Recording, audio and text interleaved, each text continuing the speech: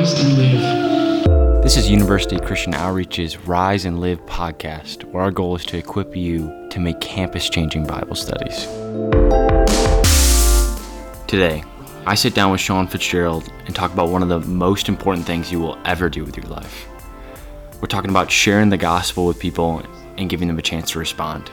I'm your host, Travis Wiesenberg, and this is the Rise and Live podcast. Sean Fitzgerald, Shawnee Fitz. What's up, man? What's up, bro? How are you? I'm good, bro. How are you doing? Living the dream, baby. That's right. Marshtown. We are in Marshall, Michigan, the center of the universe. We're talking about presenting the gospel in the context of Bible studies. And Sean, you're an ex-missionary, but still a missionary. Always on mission. Always on mission. That's what I love about you. You were a missionary last year for UCO Grand Rapids. You were a big part of the mission in UCO Grand Rapids as a student. And recently I heard this quote that Noel Delgadillo said of you, and it was talking about sharing the gospel. And he said that you said going out and sharing the gospel on the daily is one of the scariest things I've ever done and the most I've ever felt alive. What did you mean by that? Yeah, I don't know if I remember saying that, but That's right. I trust Cap's memory over mine. But dude, I think there's nothing more exhilarating than sharing the word with somebody. I think when I say it's the scariest thing I've ever done, I would say that's kind of something that's been imprinted in me, just being, going to a public university is like people are just living for themselves. They want nothing to do with God. They want nothing to do with the Lord. They're in control of their own life, rather than, them handing over the reins to the Lord. I think the fear in me there, that's just the evil one getting in my head. And it's like, what is the fear? It's like the fear of that they're going to say no. Right. In the grand scheme of things, that's so minuscule. Their no is so minuscule. Mm-hmm. So I think that's kind of what I meant by that. But it is the most exhilarating thing that I think you can spend your time doing. I'm working now over in Detroit, and I don't have that same fear when I'm doing my job now that I had last year when I was, on campus, trying to evangelize students, letting the Lord use me. And it's just not the same. But you know what, I'm going to tell you that my job is rewarding. I've been working for a month now and very thankful for it. But there is nothing as perfect or as beautiful or as life-changing as sharing the gospel with somebody.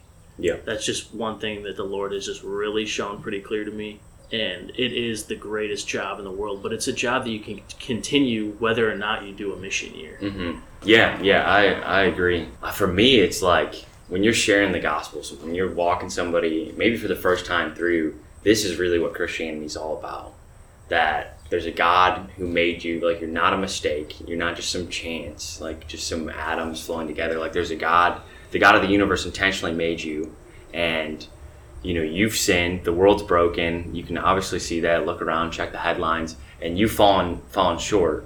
And God, in his mercy, sent his son to reconcile us to him. And that if we choose to believe in Jesus and repent from our sins, we can have a relationship with him. Like saying that to somebody for the first time that's never heard that, it just feels you're doing what you're made to do in some ways. There's like such a rightness there that you can't even fully describe it, but it's like better than, there's so many times where you're like, you do something and your body just gives you like instant feedback. Yeah. Like I play basketball, like you shoot a jump shot before it even hits the like net. You're like, that's good. Yeah. Like, that's cash. Yeah, you play golf, you hit like smack a drive straight down the fairway. Your body tells you, like you ace a test, like you already know, like you just feel like that's right. But like the gospel, it's like, it takes it to another level. It's like, you just did what you're made to do. Exactly. For the glory of God, for something bigger than yourself, and for this person who doesn't know God. Exactly. That's why I feel the most alive. And there is a fear component, because that's just so, as you were saying, it's a pseudo fear in some ways, but it is something we have to overcome. How do you overcome it? Like when you're going up to people and the fear strikes, like the evil one tries to just take you off course from sharing the gospel with somebody, and oh, like, Sean, don't share the gospel. It's not the time. It's not the time. Like, wait, like what? How do you overcome those moments? Yeah. I mean, I think getting over that first fear of them saying no, realizing what that is in your head, and just crumpling it up and throwing it away, trusting in the Lord's will that this person that you're meeting with or this person you're going up to is somebody who God loves them. He wants them in the kingdom. He wants them to experience personal relationship with them. The thing that really made me get over the fear is when I go to somebody and I propose the gospel to them, what is the Lord offering them through me? He's offering them eternal life. Wow. If you just think of that idea of living forever, we just have such a human understanding of time. You know, it's just like, I'm gonna live for 70 years here, and I'm a croak. Can you imagine living in eternity?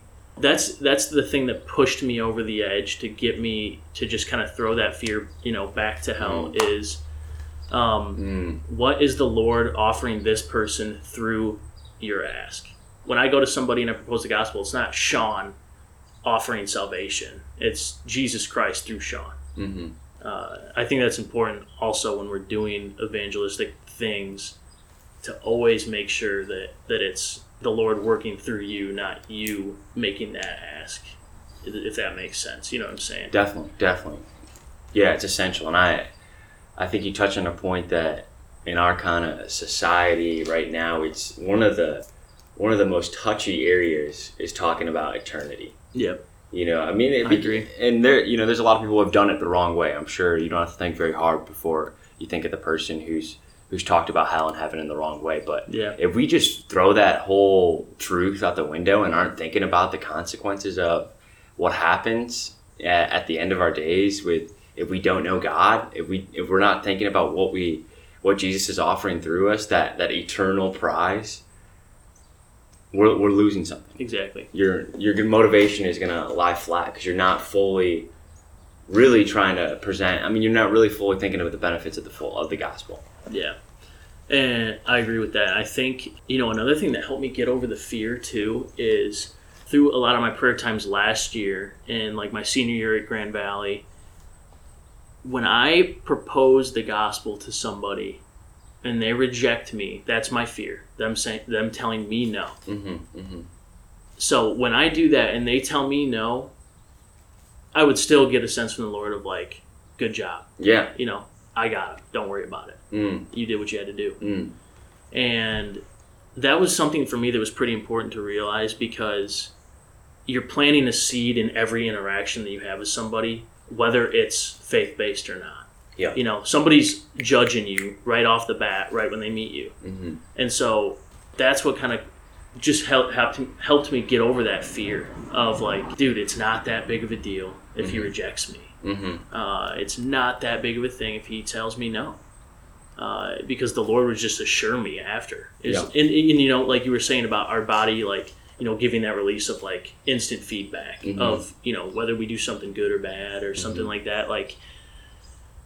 I just feel crazy good after I propose the gospel and somebody shut me down. You know, it's a little awkward conversation, and as you get shut down more often, or as the gospel message gets rejected, you learn how to transition the conversation. You say, if you're eating dinner with somebody, I took a guy out for lunch last year, proposed the gospel, he said no, man, and we were just in this booth at Westside Social in Grand Rapids, and it was awkward a little bit at the end, but you know what? The Lord gave me the grace to just continue the conversation, and we changed topics, and then it actually, the Lord led the conversation back to death.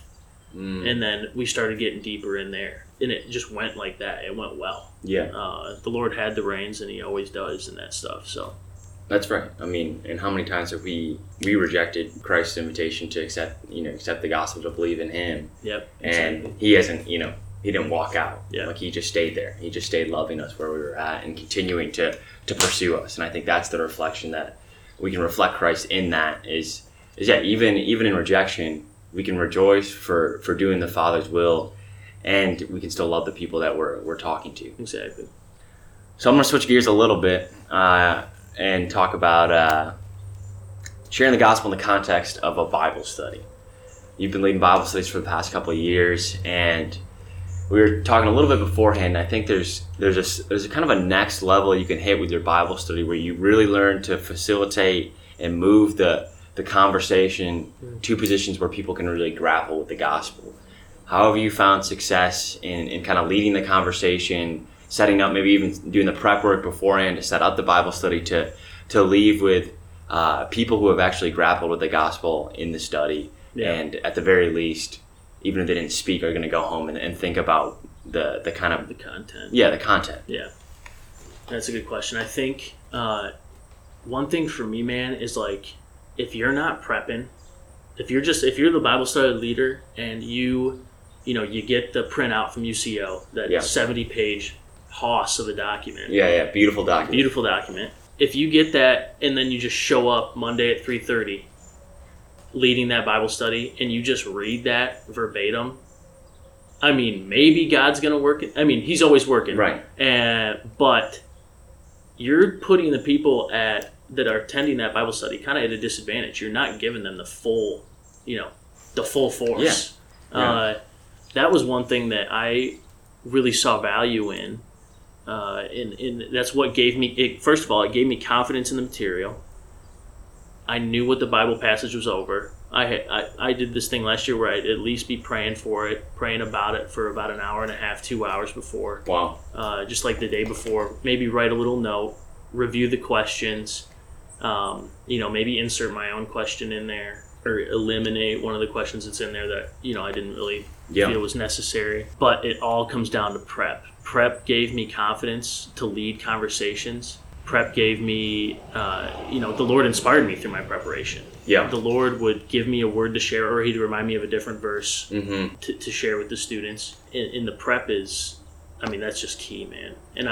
Go ahead. No, exactly. I think, and what you said about, being inspired by just taking that time, the Lord really honors that. Yeah, Every time I would take time to prep, those Bible studies almost always went better. There's the time where it's just like, all right, you get a Bible study dumped on you last minute and you don't have time to prep, and the Lord comes up with big and just has grace for you. Exactly. And he's going to work no matter what, but like, if you're not seeking the Lord for the students who are in your Bible study, what are you doing? You're just you're cutting off some of the opportunities for God to really speak in outside of just the material, outside of just the words on the paper, or even what to highlight. Yeah. Because I think if you seek the Lord in this, for the students and your friends who are coming to your Bible study, he's going to highlight the things that he wants you to speak to in the Bible study. He's going to give you the questions that you got to ask these students to really grapple with the deeper questions that they need to.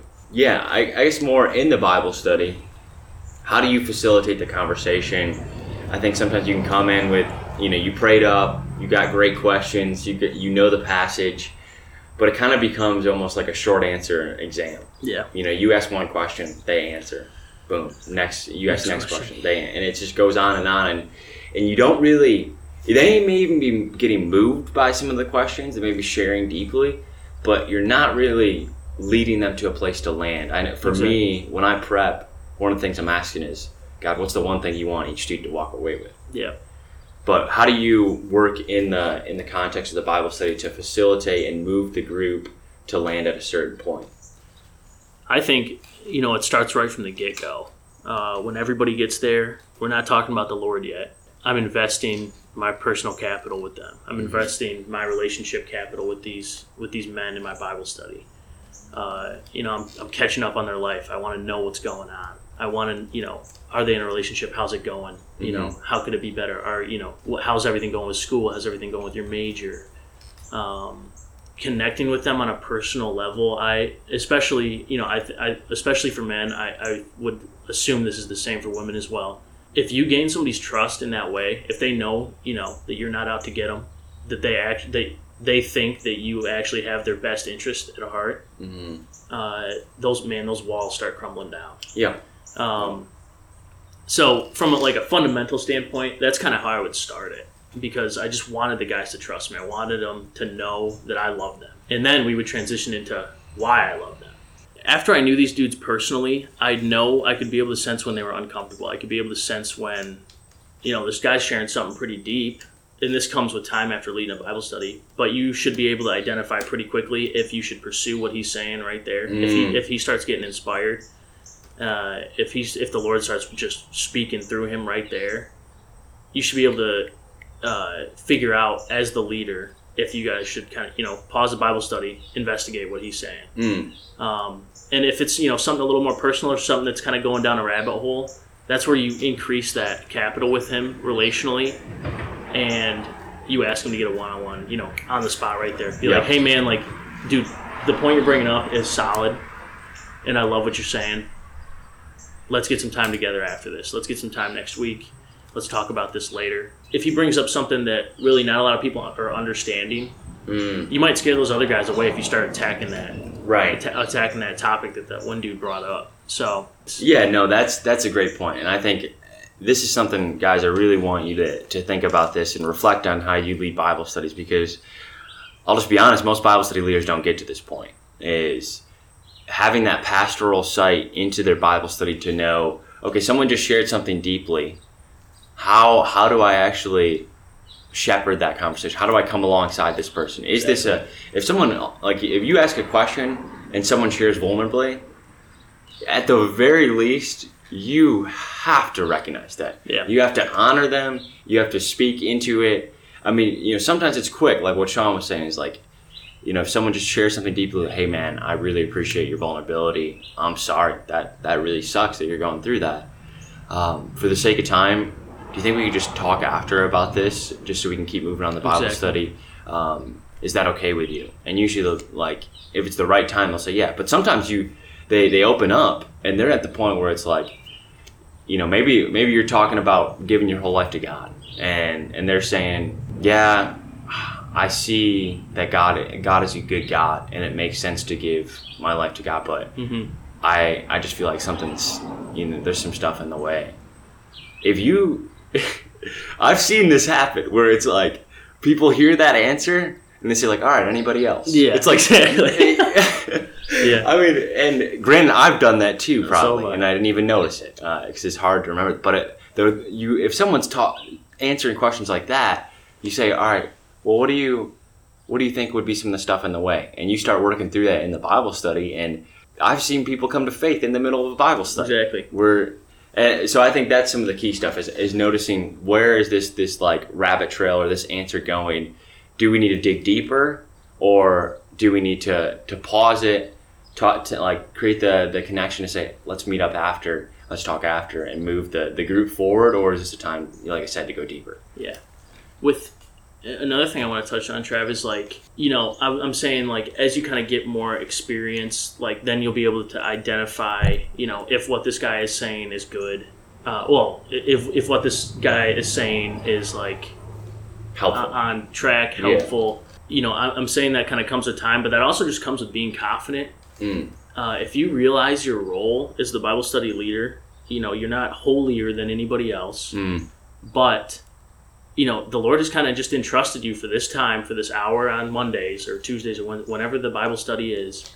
He's entrusted you with this time to share His word with His people. As soon as you start getting that confidence level and just kind of diving deeper into those conversations, man, that's kind of what changed the game for me, man. And I think the thing that made guys open up in my Bible study was starting a little Christian fraternity with those guys, with those 7 dudes, man. Yeah. Like, I would know everything about their life. That's what my job was. It's what my job is now with guys that I'm working with now. I want to know every single thing about them, and I want them to know that I love them. And that gives me the confidence to ask harder questions. If I know how far I can push them, then I'm going to keep going. Yeah, that's so true. That's if you know the people in your Bible study, if you've already built that relationship and they know you just have care and love for them, where you can push them to the point where they're not going to want to be pushed anymore. But you also know where to push them further than you would if they were just someone showing up for the first time. Yeah. And I think what you said first is that's the key thing is God has you in a position as Bible study leaders for that hour and a half to be the ones that He works through.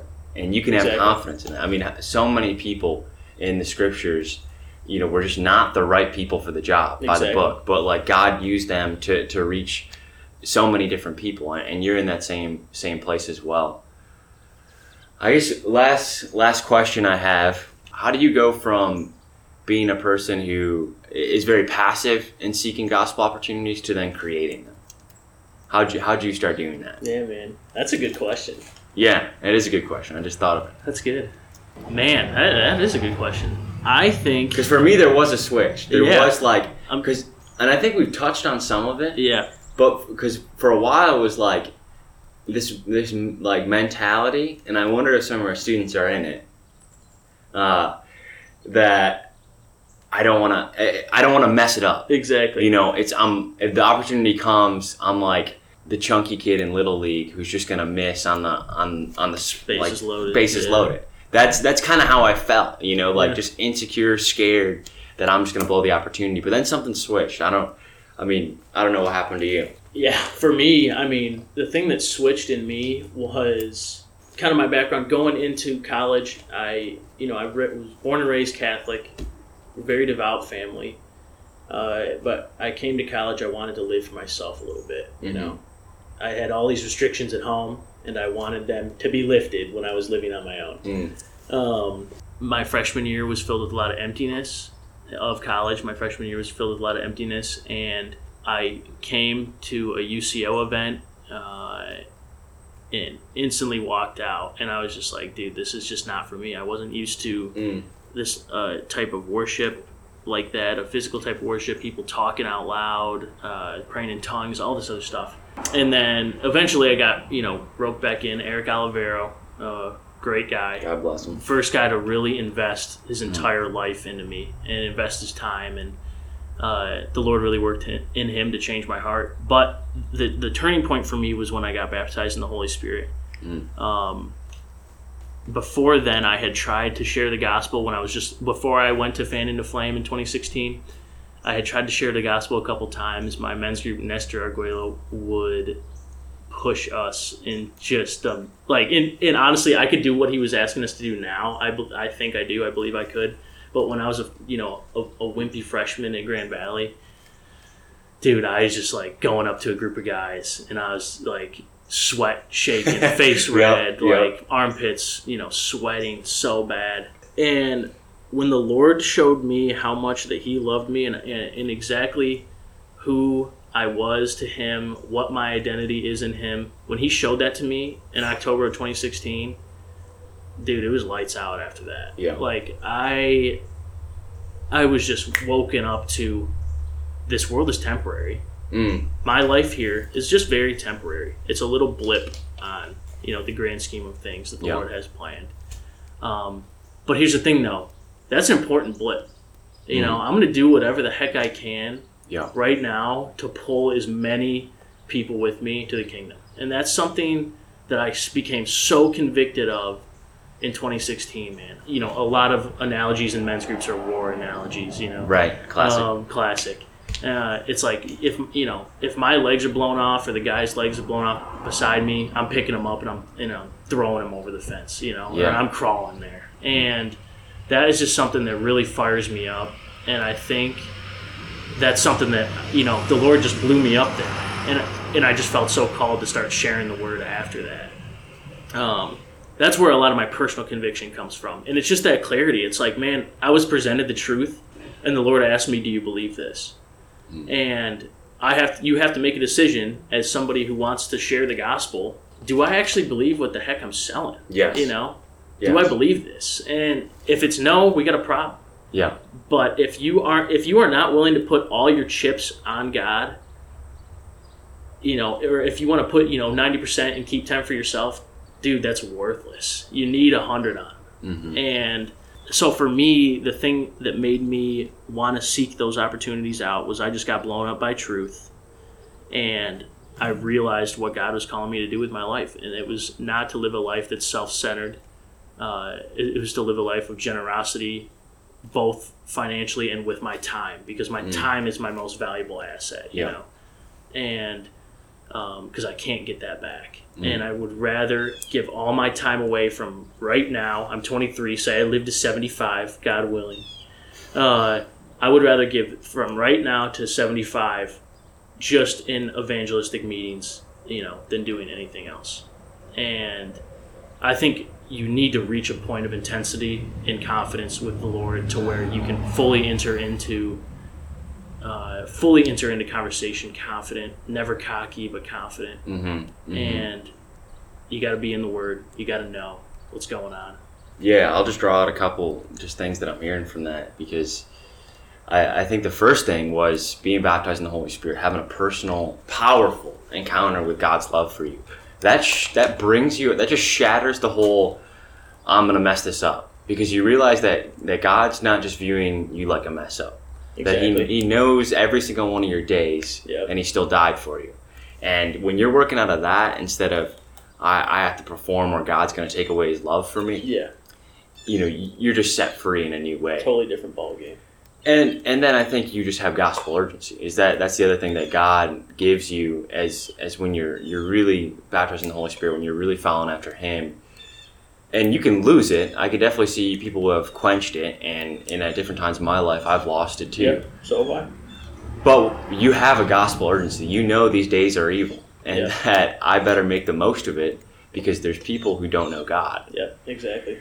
And something I was really struck with my senior years, there's a missionary named Jim Elliot, and he ended up being martyred in a third world country. And one of his quotes is, he said, "God, make me not another signpost on the road of these people's lives, but make me a fork in the road. Make me a decision man. That when people encounter me, they see Christ and they choose for him or not." I like that. And that's the attitude we want to go into, not just Bible studies, but our relationships, our lives. Is we want to be filled with the Holy Spirit, that people come, they see Christ in us, they hear the good message of the gospel, and we help them make a decision. We say, all right, God is calling you this way. Do you want to choose for God or not? I like that. So that's a wrap for this podcast. Sean, any other thoughts on just sharing the gospel in Bible studies or just in daily life? Yeah, man, I would say you're always on mission. I'm on mission now in my job currently, trying to figure out who's going to be the first person I can bring to the Lord at my workplace. I'm on mission in my personal life as well, trying to find guys in my free time that would love to hang out or come to my immaculate garage lounge and hang out. You can't see it, but this is an immaculate garage. We're in Sean's garage right now. It's a very winsome environment. Thank you. Something else too, dude, just be confident in yourself. Like, God made you perfectly in his image and likeness, and that should convince you a little bit that what you're trying to tell these people is good. And you can't mess it up. You can be not confident, but that comes with time. But you need to seek opportunity. You need to find somebody and chase them down. You need to run them down. I heard Eric Lynch ran people down. Oh yeah. Ran me right over. Exactly. And that's what you have to do. And I want to encourage all you listening to do that. Find one person this year and chase them down. Don't take no for an answer. Understand where they're at, and if they need a little time, give it to them. But God wants them. That's what I would say.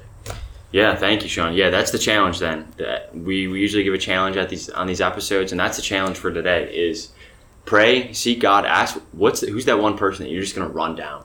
That no matter what happens, no matter how many times they reject you, you're continuing to love them, pursue them, and look for opportunities and make opportunities. Pray for opportunities to share the gospel. If you pray, Lord, give me opportunities to share the gospel, he will do that. He will use that prayer. So let's be people who reflect God in the way he pursues us by pursuing the ones around us. Sean, thanks for coming on the show. Dude, thanks for having me.